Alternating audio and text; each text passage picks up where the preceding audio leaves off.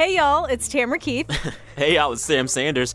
And together we are Samara. Samara. Yeah. Fun fact, when Tam and I worked together on the politics team during the campaign last year, we tried very, very hard to get a nickname for our co-hosting duo. And I do think Samara was the most successful, although there were others. Yeah, I liked Samara. It's easier than Sam and Tam or Tam and Sam. Yeah.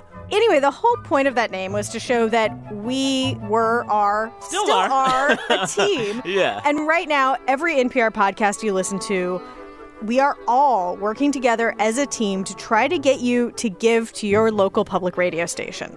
And I know that I was teasing a bit earlier this month that we were locked in mortal battle with other podcasts like NPR Politics to get the most donations. But actually, it's all about giving however you want. And you can give lots of different ways. If you still love NPR Politics, as I still do, you can give through their link, which is donate.npr.org/politics. Or if you love Sam's show and you want to give that way, do donate.npr.org/Sam. Or you could do both. You could do both. You could totally do both. You could support Wait, Wait, Don't Tell Me by doing /wait. Pop Culture Happy Hour is /happy. They get happy, we get politics. There's /code switch. There's so many ways. So no matter how you listen, you can support your local station and the work that all of us are doing. Yeah. Happy holidays, everybody. Happy holidays. It's like old times. Oh, my God. I hope that's going to work. I think it'll work. Hey, y'all. This is Sam's Aunt Betty. This week on the show, NPR reporter Camilla Domonoske and the host of The Big Listen from member station WAMU, Lauren Ober. Happy holidays. Let's start the show. Hey, y'all. From NPR, I'm Sam Sanders. It's been a minute. Each week, we start with a different song. We'll talk about this one in just a bit. But first, as Aunt Betty said, two bright and shining lights of journalism here in the booth with me today. Camilla Domonoske, a reporter for NPR's news desk, and you cover literally all the news that's fit to online print. All the things, including some things that maybe weren't fit. That we cover anyway. And our good friend from just up the road from NPR member station WAMU, Lauren Ober, who took a break from her own show, The Big Listen, to talk with us today. We're grateful for it. I'm grateful for you. So much gratitude. Look at So much. I'm loving the vibes in here right now. Yeah. I'm loving the vibes. Yeah. I'm feeling holiday-ish, you know. Speaking of holiday-ish, this song...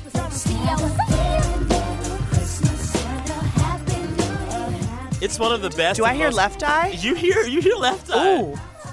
So, tell me, girl. This is a TLC song, Sleigh Ride, which is one of the best and most underrated holiday songs of all time. And part of why I love it so much is because Left Eye's rap is just the pinnacle. She starts the rap by saying, "Giddy up, giddy up, giddy up, giddy up, and away we go. Giddy up, and away we go." It's just beautiful.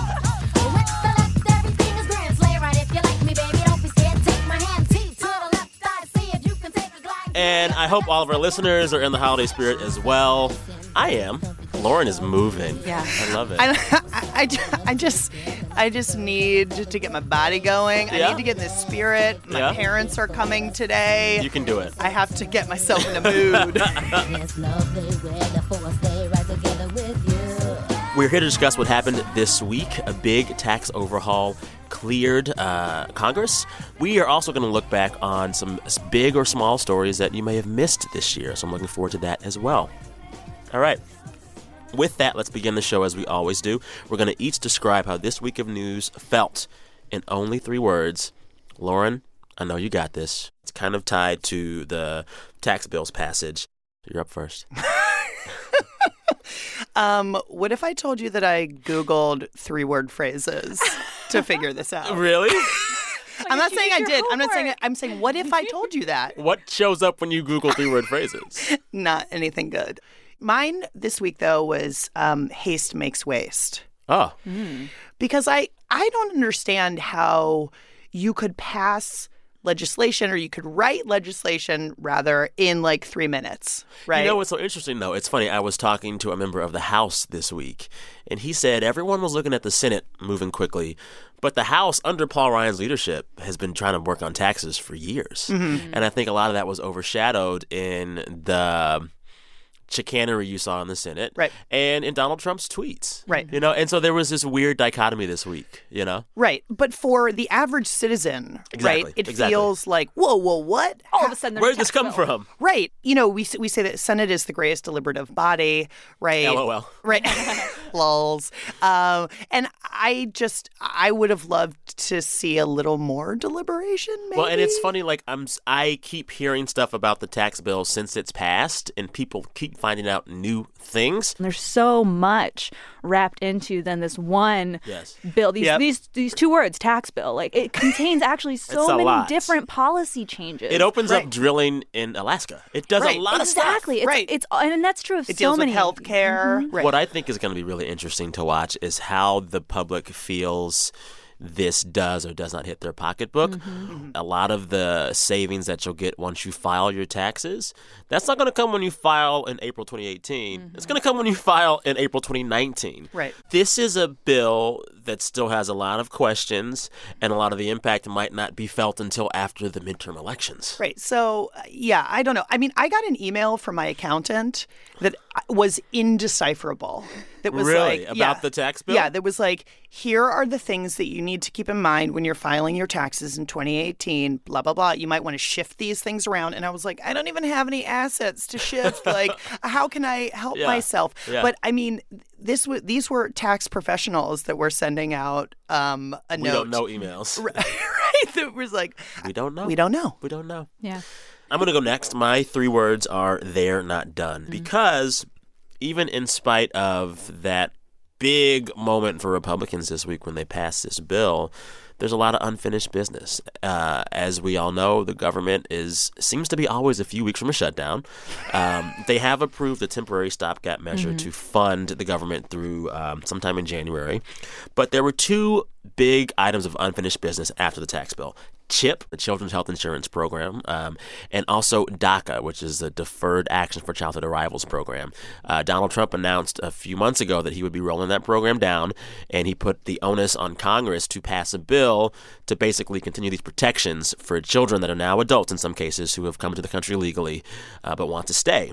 And so those things weren't done. We did see a temporary funding of CHIP for a few months in this stopgap measure, but DACA is still in limbo, and there are some 1.2 million people living here right now who do not know what their status will be next year. And just to underscore how tenuous things have gotten with CHIP, a few states had sent out letters to their residents saying we're going to close this program down by the end of December or the end of January unless Congress acts. That's how down to the wire they were. Yeah, I was reading that in Virginia, one of the reasons they sent out the letter was because if they hadn't sent it out earlier in the month, if they waited to see if Congress would actually act, then if it was expiring, those letters would go out basically at Christmas. Oh, my goodness. And the state administrators were just like, we cannot bring ourselves to do that to people. We would rather have people get alarmed unnecessarily and then relieved that it got extended Right, earlier right. than tell people that their children are losing their health insurance on Christmas Day. Like we can't do that. And we cannot stress enough how bipartisan something like spending money on health insurance for poor children used to be. So a lot of questions about what's going to happen there. Camilla, your last 3 words. All right. So I cheated. Those aren't my 3 words. That's I cheated. So I cheated. Okay. That's the Could mean explanation so of many things. Yeah. how I acquired my 3 words. First, I stole them. I stole them from Alex Neeson, who writes for the Columbia Journalism Review. So she writes about media. And secondly, they're actually about last week. So I cheated on 2 fronts. It's okay. But my 3 words are what in tarnation. You can't just say that straight. What in tarnation? That sounds about right. Yeah. What in tarnation? So Alex tweeted at me that she said I was on the What in tarnation beat, which I'm not officially on, but I will say last week I had a You do string. cover wacky news. I had a string of stories that just really had me questioning a lot of things Run about through them. like my life in the world. So first there were the human feet. So I don't know if you know this is a thing in the Pacific Northwest, like human feet wash ashore. What? Just because people die in accidents, some, and then they get in the water and the water's cold. So if you were wearing athletic shoes, like tennis shoes, when you died and became a corpse in these frosty waters, your feet float. Oh, my God. So the feet come up to the surface, and then eventually they wash ashore. Oh, my God. And if you find one on Vancouver Island, pro tip, don't pick it up, which is what this guy did with the most recently my discovered God. foot. You don't have to take it home. The police will take care of it for you. You don't have to take it home. So that was the first wacky That was the headline. first wacky headline. Don't panic about the human feet. So then there was monkeys and deer in Japan. Oh, no, I saw this. Nope. Engaging in sexual interactions in a way that was pretty remarkable. Who was doing... So I don't want to know. Adolescent female macaques were mounting these Sika deer in Japan, and it was kind of funny. It was mostly male Sika deer. The female deer would run away, and the male deer would kind of just keep eating and let this happen on their backs.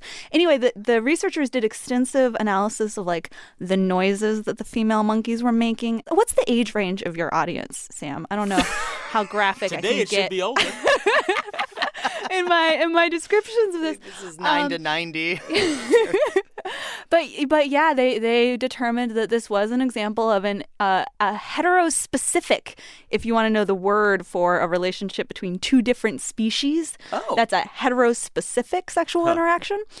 So yeah, that's a thing, and they're still trying to figure out why these monkeys are doing it, but they definitely are repeatedly. Last year, everyone was saying 2016 was the craziest year ever. Now they're saying 2017 is the craziest year ever. Do those kind of things happen every year, or was this year particularly crazy? I don't know. I have no answers. Nor do I. But there are photos. Time for a quick break. Coming up, long distance and my favorite game, Who Said That? You're listening to It's Been a Minute from NPR. I'm Sam Sanders. We'll be right back. Support for this podcast and the following message come from St. Louis Public Radio and PRX, presenting the podcast We Live Here, real talk about race and class that doesn't feel like homework. You'll hear investigations and stories of ordinary people. You can start by checking out an episode that has two best friends, one who is white and one who is not, getting quizzed about what it means to be an ally. Listen to We Live Here, where you get your podcasts. We are back. You're listening to It's Been a Minute from NPR, the show where we catch up on the week that was. I'm Sam Sanders, talking this week with Camilla Domonoske of NPR's The Two-Way Blog and News Desk, and Lauren Ober, who came down from WAMU, our lovely Washington, D.C. member station, where she hosts the show The Big Listen. Woohoo. Hi. Quick yes or no question. NBC says it might bring back The Office next year. Just rumors now. But we do know that Steve Carell probably won't be in the reboot. So yes or no, would you watch it? No. I agree. Like, don't screw up a good thing. Right. That show was very good already. Why do we need a million remakes and a million sequels? Let it be what it was. Yeah. Also, the best 3 minutes of TV comedy ever is that scene where they're trying to train The Office in CPR. Remember that? Listeners, go Google it right now. It's amazing. Seriously. All right. Now it's time for a segment that we call Long Distance. We call up a listener somewhere in the world and talk to them about what's going on in their neck of the woods. Today, we have two callers. Ooh. On the line from Connecticut, Marty and Jessica Halpern. You guys there? Yes. Hey there. How are you? Hi, good. How are you? Good. I only hear one voice right now. Yeah, if I have to be here, I'm here. I'm guessing. Oh, are you not excited about being on Sam's show? I don't Twist know if my I'm arm. as excited. Well, Get we'll with the make it fun, program. I promise. You're on the phone right now with me and two of my friends, Camila and Lauren. Say hi, guys. Hey. Hey. Hi. So what do you guys do there in Connecticut? So I'm a lawyer. Cool, cool. I'm a firefighter. Awesome. Very cool. So we wanted to call you both because in this season of Togetherness, it has also still been a year full of pretty stark divisions over things like politics. You guys are married, but one of you voted for Hillary Clinton last year. The other voted for Donald Trump last year. Who voted for who? I voted. Who do you think? I'm asking. We don't want to make assumptions, Marty. I voted for Clinton. And I voted for the one who's in office now. Okay. All right. How has this year since the election been for you both? Jessica, go ahead. I feel like we can hear you guys looking at each other. Is that accurate? No, I swear we are not in the same room. That's probably good at this point. So how's the year been? was. So I think the first Since the inauguration, it was obviously more intense. Not necessarily between the two of us, but certainly among our friends and our colleagues and neighbors, that there was a lot of conversation, and it sort of died down, and eventually I just had to readjust my paradigm. So you were saying the neighbors were talking. What were they saying to you guys? They, believe it or not, well, you should believe it, actually, because it's true. A lot of them actually support Trump. All right. Not all of them may admit it. Don't throw our neighbors under the bus. But some of neighbors, well, let's not just say neighbors, friends, colleagues. There's a large percentage, and there's a large percentage that won't openly admit it either. Marty, how has your year been as a Trump supporter since he won? As good as it gets. Really? Seriously? Describe. Elaborate. I don't really feel much different from when he won. Okay. I'm not a big fan of the tweets. Okay. I'm not a big fan of some of the things he says. Okay. I'm a fan of him recognizing Jerusalem. Okay. Where other presidents have failed to do that. The new tax code coming out, I haven't really seen it all, so it's hard for me to comment, but I'm not a fan of giving corporations such a big tax cut. Yeah. Do the two of you as a couple talk about politics differently or more or less since the election has happened? So I was raised in a family that very often talked politics. So the mere fact that my husband may continue to be misguided in a lot of ways doesn't mean that I'm going to stop talking about it. However, people have approached us and said, that in their own personal relationships, there have been disagreement and dissension, and how do we move on from that? Because if like a married couple can't deal with their political differences, then there's no way that as a nation we're going to be able to deal with them. Yeah. So on that note then, what advice or pro tips can you give to folks out in the real world trying to overcome those divisions in their everyday lives as well? Ooh, Marty? I'd put it simply, I'd say suck it up, Buttercup. Pull yourself together. Marty, you're on fire today, Marty. I feel like Marty would be fun to have at drinks. Marty sounds like a cool guy. He would be.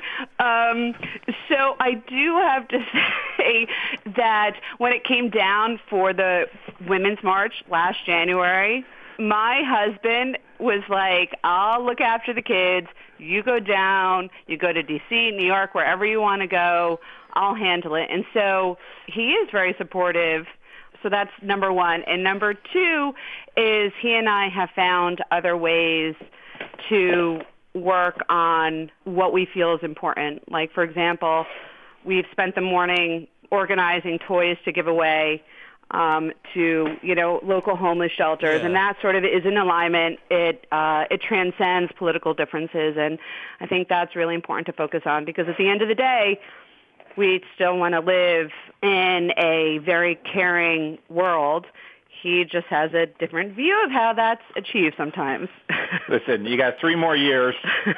If it doesn't work, then you need to get out and change it. But it might work very well. We'll see. Oh, honey. So misguided. Hey, now, you've used the word misguided several times over the course of this conversation.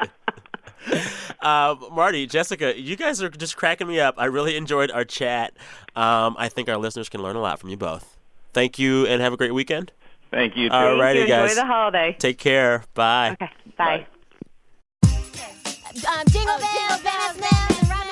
Listeners, we want to talk to you for this segment. If you want us to give you a call and hear about anything going on where you live, drop us a note. Tell me what's going on. Sam Sanders at NPR.org. Sam Sanders at NPR.org.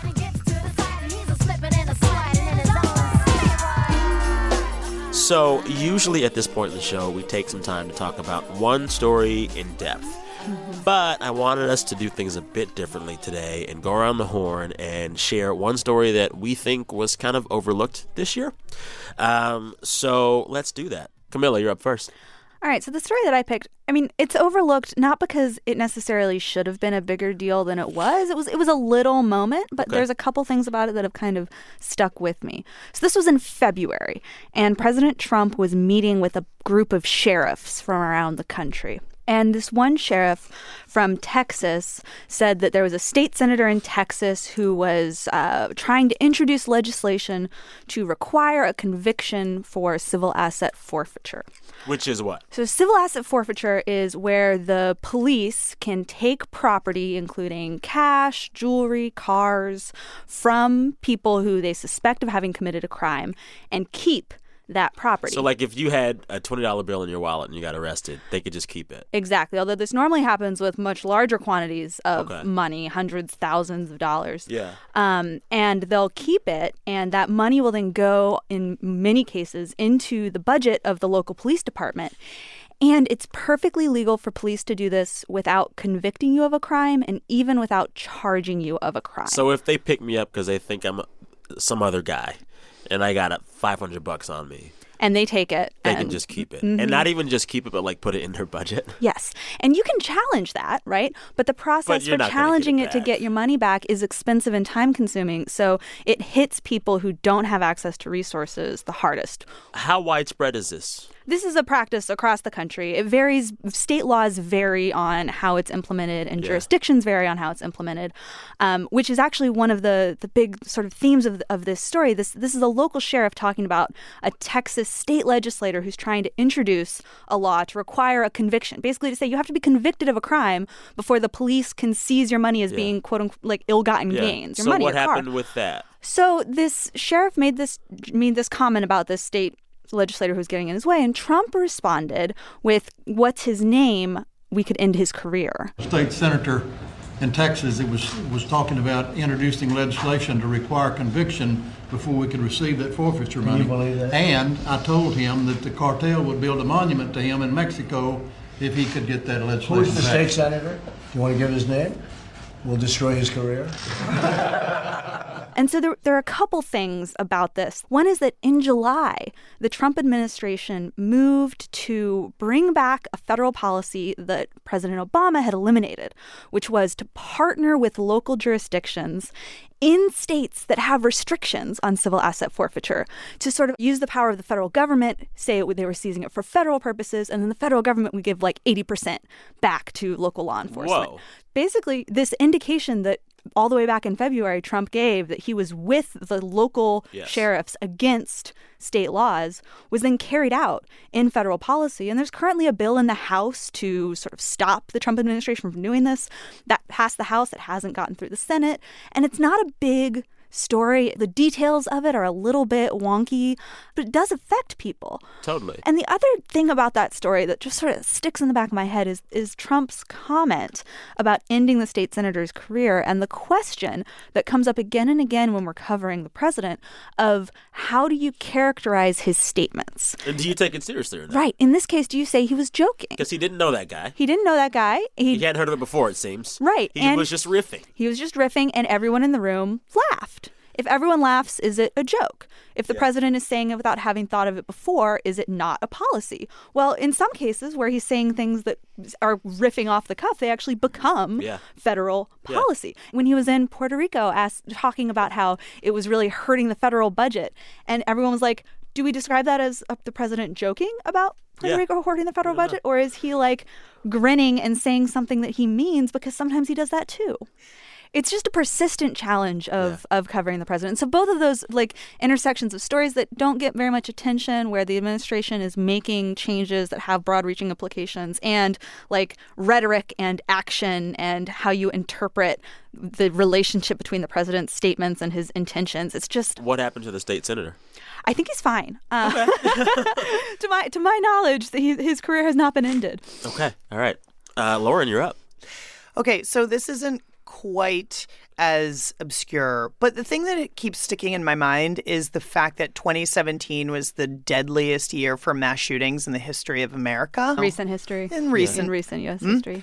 Right, exactly. I'm speaking in recent history and not in the course of war or aggression or anything westward like expansion. That. Right. That's crazy. So the number is 112 deaths of mass shootings, and there are different criteria.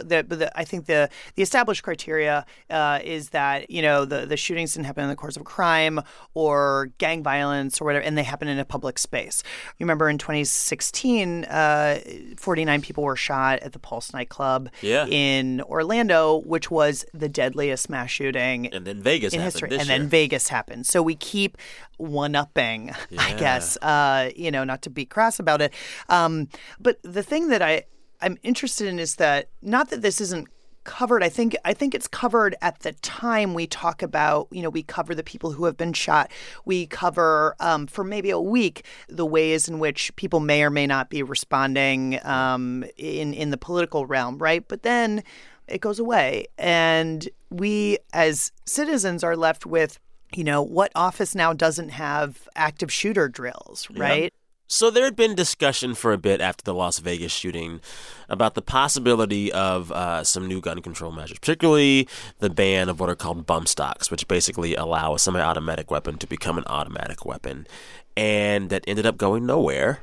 Right. I wonder if any of our lawmakers, if other big parts of the country will look back on this year like you have, Lauren, and say, whoa, this was the biggest year in a while. We got to do something. But it seems like we get quicker and quicker and more easily ready to just move on from these things after about a week or so. Yeah, the short half-life of these stories in the public sort of consciousness. It is astounding. Sam, what's yours?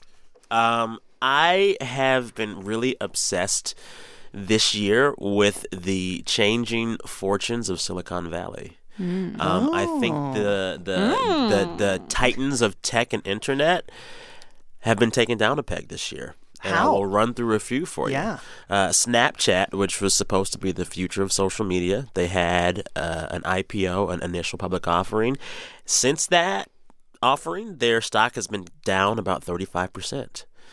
Uber has been in big trouble all year. They were the darlings of Silicon Valley. Their CEO had to step down, and they're still being challenged by countries across the globe. This week, they took a big hit in Europe. An international court there declared the company a transport company, which basically means they have to be treated just like taxis all across the EU. What else? Facebook and Twitter are still grappling with Russia. They are facing really, really big questions. Should they censor content? Are they media organizations? Should they be regulated by Congress and the president? Mm-hmm. Like, that is a big shift from a few years ago when they were going to be like the future and no one wanted to touch them. Just let them do what they wanted to do.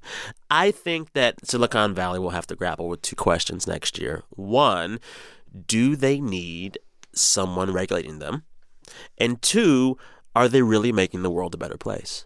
Right. But then they also are facing personnel existential crises, right? I mean, obviously, women are finding it really hard to make inroads in these tech companies. Like, that is also a big issue. But I'm wondering, so are they not providing value? Like, you're a huge Twitter user. You find value in that. You're connecting with people. I couldn't have my job without it. But here's the thing. My question, and I think the question that they have to ask themselves when they're making these products, does the benefit outweigh the burden?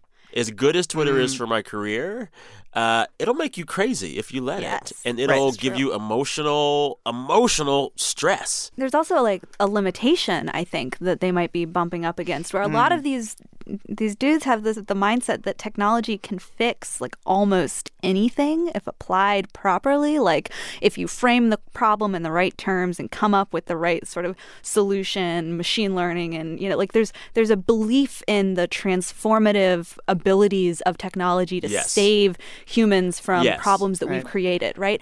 And they are able to make transformative changes to human behavior through technology, but at some point you do reach a point where you can't fix something with a tweak in the code. And I think a lot of these various Silicon Valley giants have reached that point. Okay. Cool. 3 stories you missed. I will follow up with you guys in 2018 to see what the status is of all of them. All right, time for a quick break. We'll be right back with my favorite game. Who said that? Oh, my God, there's a game. There's a game.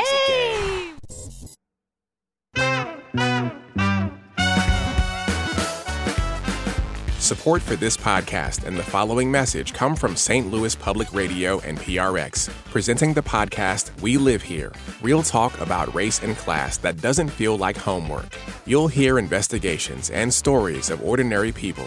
You can start by checking out an episode that has two best friends, one who is white and one who is not, getting quizzed about what it means to be an ally. Listen to We Live Here, where you get your podcasts. We are back. All right, now it's time for a game that we call Who said that? Who Said That? This game is so simple. I share a quote from the week. You guys have to guess who said that. We'll do 3 today. No need to get like the exact name of who said it. If you get the story or something close. If you get close. If I could describe what their face looks like, or like what they were wearing. There's that. When they said it. If you could just even share like how the story made you feel. That might be a good answer. Let's do it. Also, side note, the winner gets absolutely nothing. That's what you So think. there's that. Glory. Glory. Yes. Ready? So first quote. Hit it. Basically, both names get put into a jar and one gets pulled out, and that's who wins. Ooh, ooh, Yes, ooh. yes. Go. Somebody just wait. I love how you both said ooh, yes, yes, and not just the answer. Well, yeah, we don't have Should we do it in buzzers. unison? Yeah. Okay, here we go. On 3. 1, 2, 3. That Virginia election. Where there was a tie. In the house. I think that was the first tandem answer we've ever had. Is that correct, Brett? So you both are right. That was a quote from Quentin Kidd. He's a public policy professor at Christopher Newport University in Virginia. And he's talking about an election in Virginia for state rep that has come down to a literal tie. And that means, per Virginia state law, the winner will be determined by the drawing of lots. Right, but they put the names in film canisters. I didn't know that. And then they put the film canisters in a jar. And then you just pick one out. Right, like who has a film canister just lying Virginians around? do. Apparently. And then if your name doesn't get picked, You can call another you can call a recount. Wait, you can recount? You can recount again. Oh, my goodness. Oh, It's my a goodness. never-ending, it's like infinity Oh, recount. my goodness. So this is actually really high stakes because, so if the Democrat wins, if Shelley Simons wins this drawing of lots, the House of Delegates in Virginia would be tied 50-50, which means that they would have to like come up with all kinds of power sharing rules. This is a big deal for the state. Huge. Next quote. Our goal is to deliver the best experience for customers, which includes overall performance and prolonging the life of their devices. Who said that? Apple, because they're Look at slowing you. down our Yeah. iPhones. I hate that. Did you guys hear the story this week? Yes, about the batteries, and like we all have thought that our phones are dying on cue. purpose. So here's the backstory. It's not paranoia. Here's the backstory. For years, iPhone users, tech analysts, the entire universe thought that Apple was slowing down older iPhones once they got older. Apple basically cops to it this week and said, yeah, we do that. But they said it's not to make you get a new phone. They say it's because the batteries on those iPhones, the lithium-ion batteries, they degrade over time. So they slow the phone down to prevent your phone from crashing. Maybe they should have given them replaceable batteries. Right. Look at here. That's Right. true. Like Yeah. I should be able to go into my local CVS, buy an iPhone battery rather Swap than 'em replace the out. whole. As I always, well, I don't always say it, but I'm saying it about this. They aren't on your side. No. They just aren't. Who is though? I'm on your side Oh, though. thanks, buddy. I'm on y'all's side. Thank you. All the Yay. sides. All right. The next one, I'm going to give you a hint. It's about food. And it's about a certain food from our neighbors to the north. In Vancouver, they will get it all wrong. They will use mozzarella. Poutine. Pizza. What? You said Poutine. pizza. I said pizza. I said pizza. That's not right. Poutine. Okay, fine. The famous Canadian What is pizza. wrong with me? It's okay. Culture. Well, because first I was like maple syrup, but then maple syrup and mozzarella don't go together. You know what, though? I bet they could. I'm not above maple syrup mozzarella. No, I'm sure that somebody has done it. They Yeah. use maple syrup with everything up there. So that was Leslie Chesterman. She's a food critic at the Montreal Gazette. And she was quoted, with many others, in an article in the New York Times this week that basically was talking about this raging battle in Canada over whether poutine is Canadian or Quebecois. Poutine, for those of you who are missing out, is French fries, gravy, and cheese curds. Quite good. And Quebec is the French province of Canada, majority French-speaking. It's just francophone like whoa. Like, whoa. Yeah. And so, Like, what? So they've been saying that every other part of Canada that takes poutine, they're appropriating poutine. To which I say, none of us Americans can tell the difference. My favorite is how you say it. It's like poutine. Poutine. Poutine, like, is like a Texas thing now. I wish we had poutine in Texas. I bet, that like just, with some beans in there. Right, or like barbecue sauce on there. Canadian listeners, get at me. I want to understand this because I don't yet. Seriously. Have you had poutine? Oh, I have. I was in Portland for a few months, and I ate all the time there. Not even in Canada or Quebec. Portland, Oregon. All right, with that, I was over. I don't even know who won. I mean, I know who won, and it wasn't me. You know who won? Camila won. You know who won? Quebec. Yeah, it did. Yeah. Poutine. The real won. The real winner. The real here. winners. It wasn't pizza, though. Pizza didn't win that round. Congratulations, now I want some Camilla. pizza. Here is your nothing. Yay! All right, you guys are almost out of here, but first, I want to plug our episode from this past Tuesday. I talked to Rachel Brosnahan. She's an actor who just the day before we spoke found out that she's up for a Golden Globe.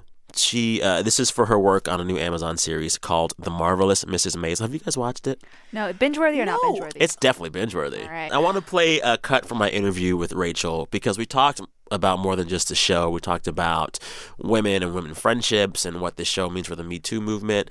We got kind of deep, and she went really deep on what it means to have a show about women made by women. We have women in front of, behind the camera, and we're always looking for more.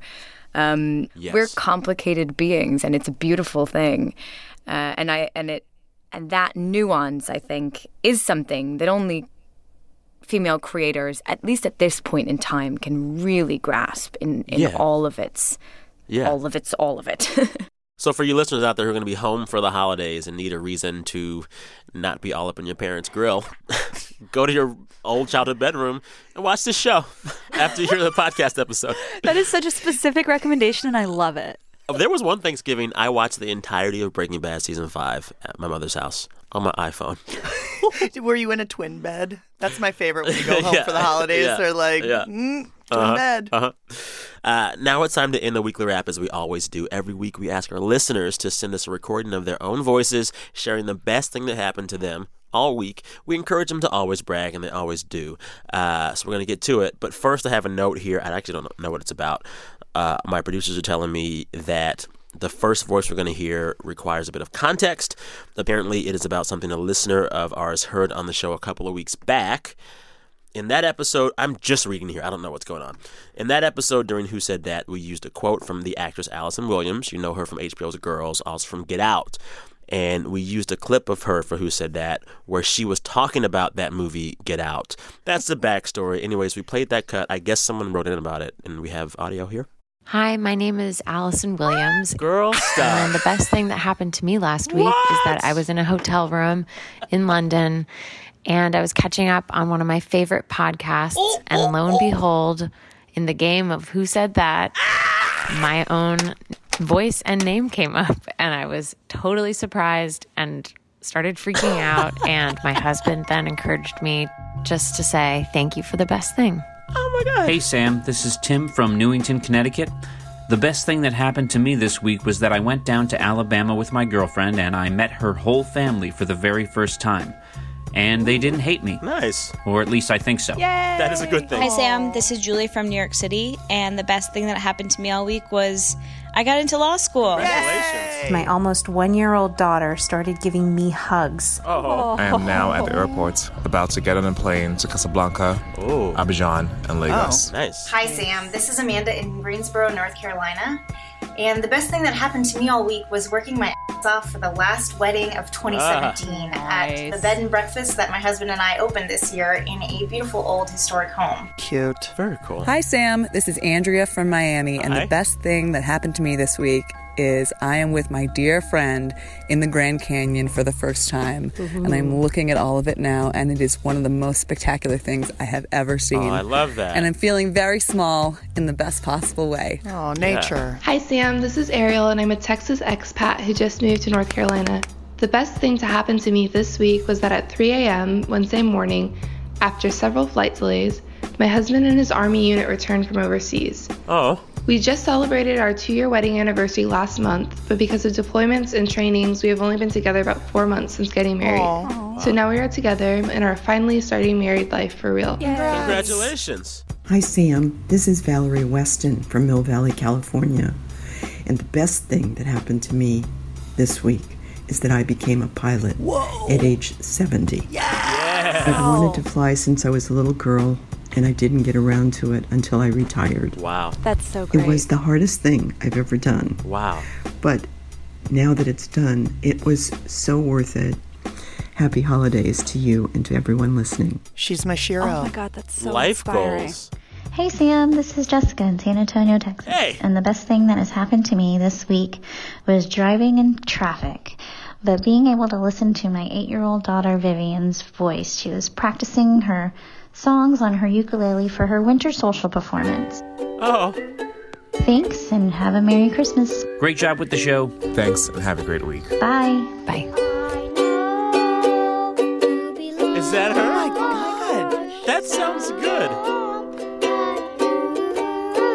Oh my goodness.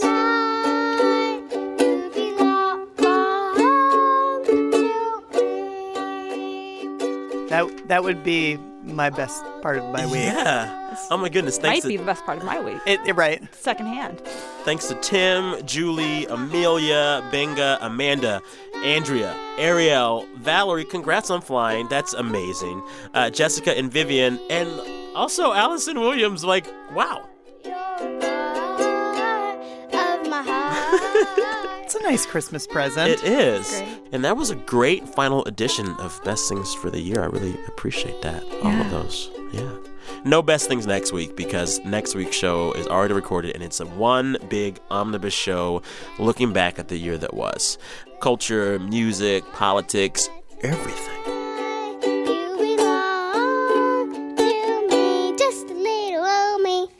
That'll be in your feeds next Friday morning, December 29th. Okay, Mama, we made it. TLC, take us home. I love this song. This is a really good song. So good. Lauren's dabbing. Lauren's dabbing to TLC. I love it. This week, the show was produced by Brent Bachman and Anjali Sastry, with Steve Nelson, our director of programming, and editing help from Jeff Rogers and Steve Drummond. Our big boss is Anya Grundman, VP of programming here at NPR. Camilla, Lauren, TLC, thank you all. Have a Merry, Merry Christmas and a Happy New Year, a Happy Hanukkah, a joyous Kwanzaa, a joyous doing nothing but watching TV. Whatever you're going to do, enjoy it. Thank you for having me. too. Refresh your feed Tuesday morning, the day after Christmas, for a conversation with a band that is pretty good and it's been around for a while, Belle and Sebastian. They have a new trio of EPs coming out this year. Until then, thank you for listening. I'm Sam Sanders. Talk soon.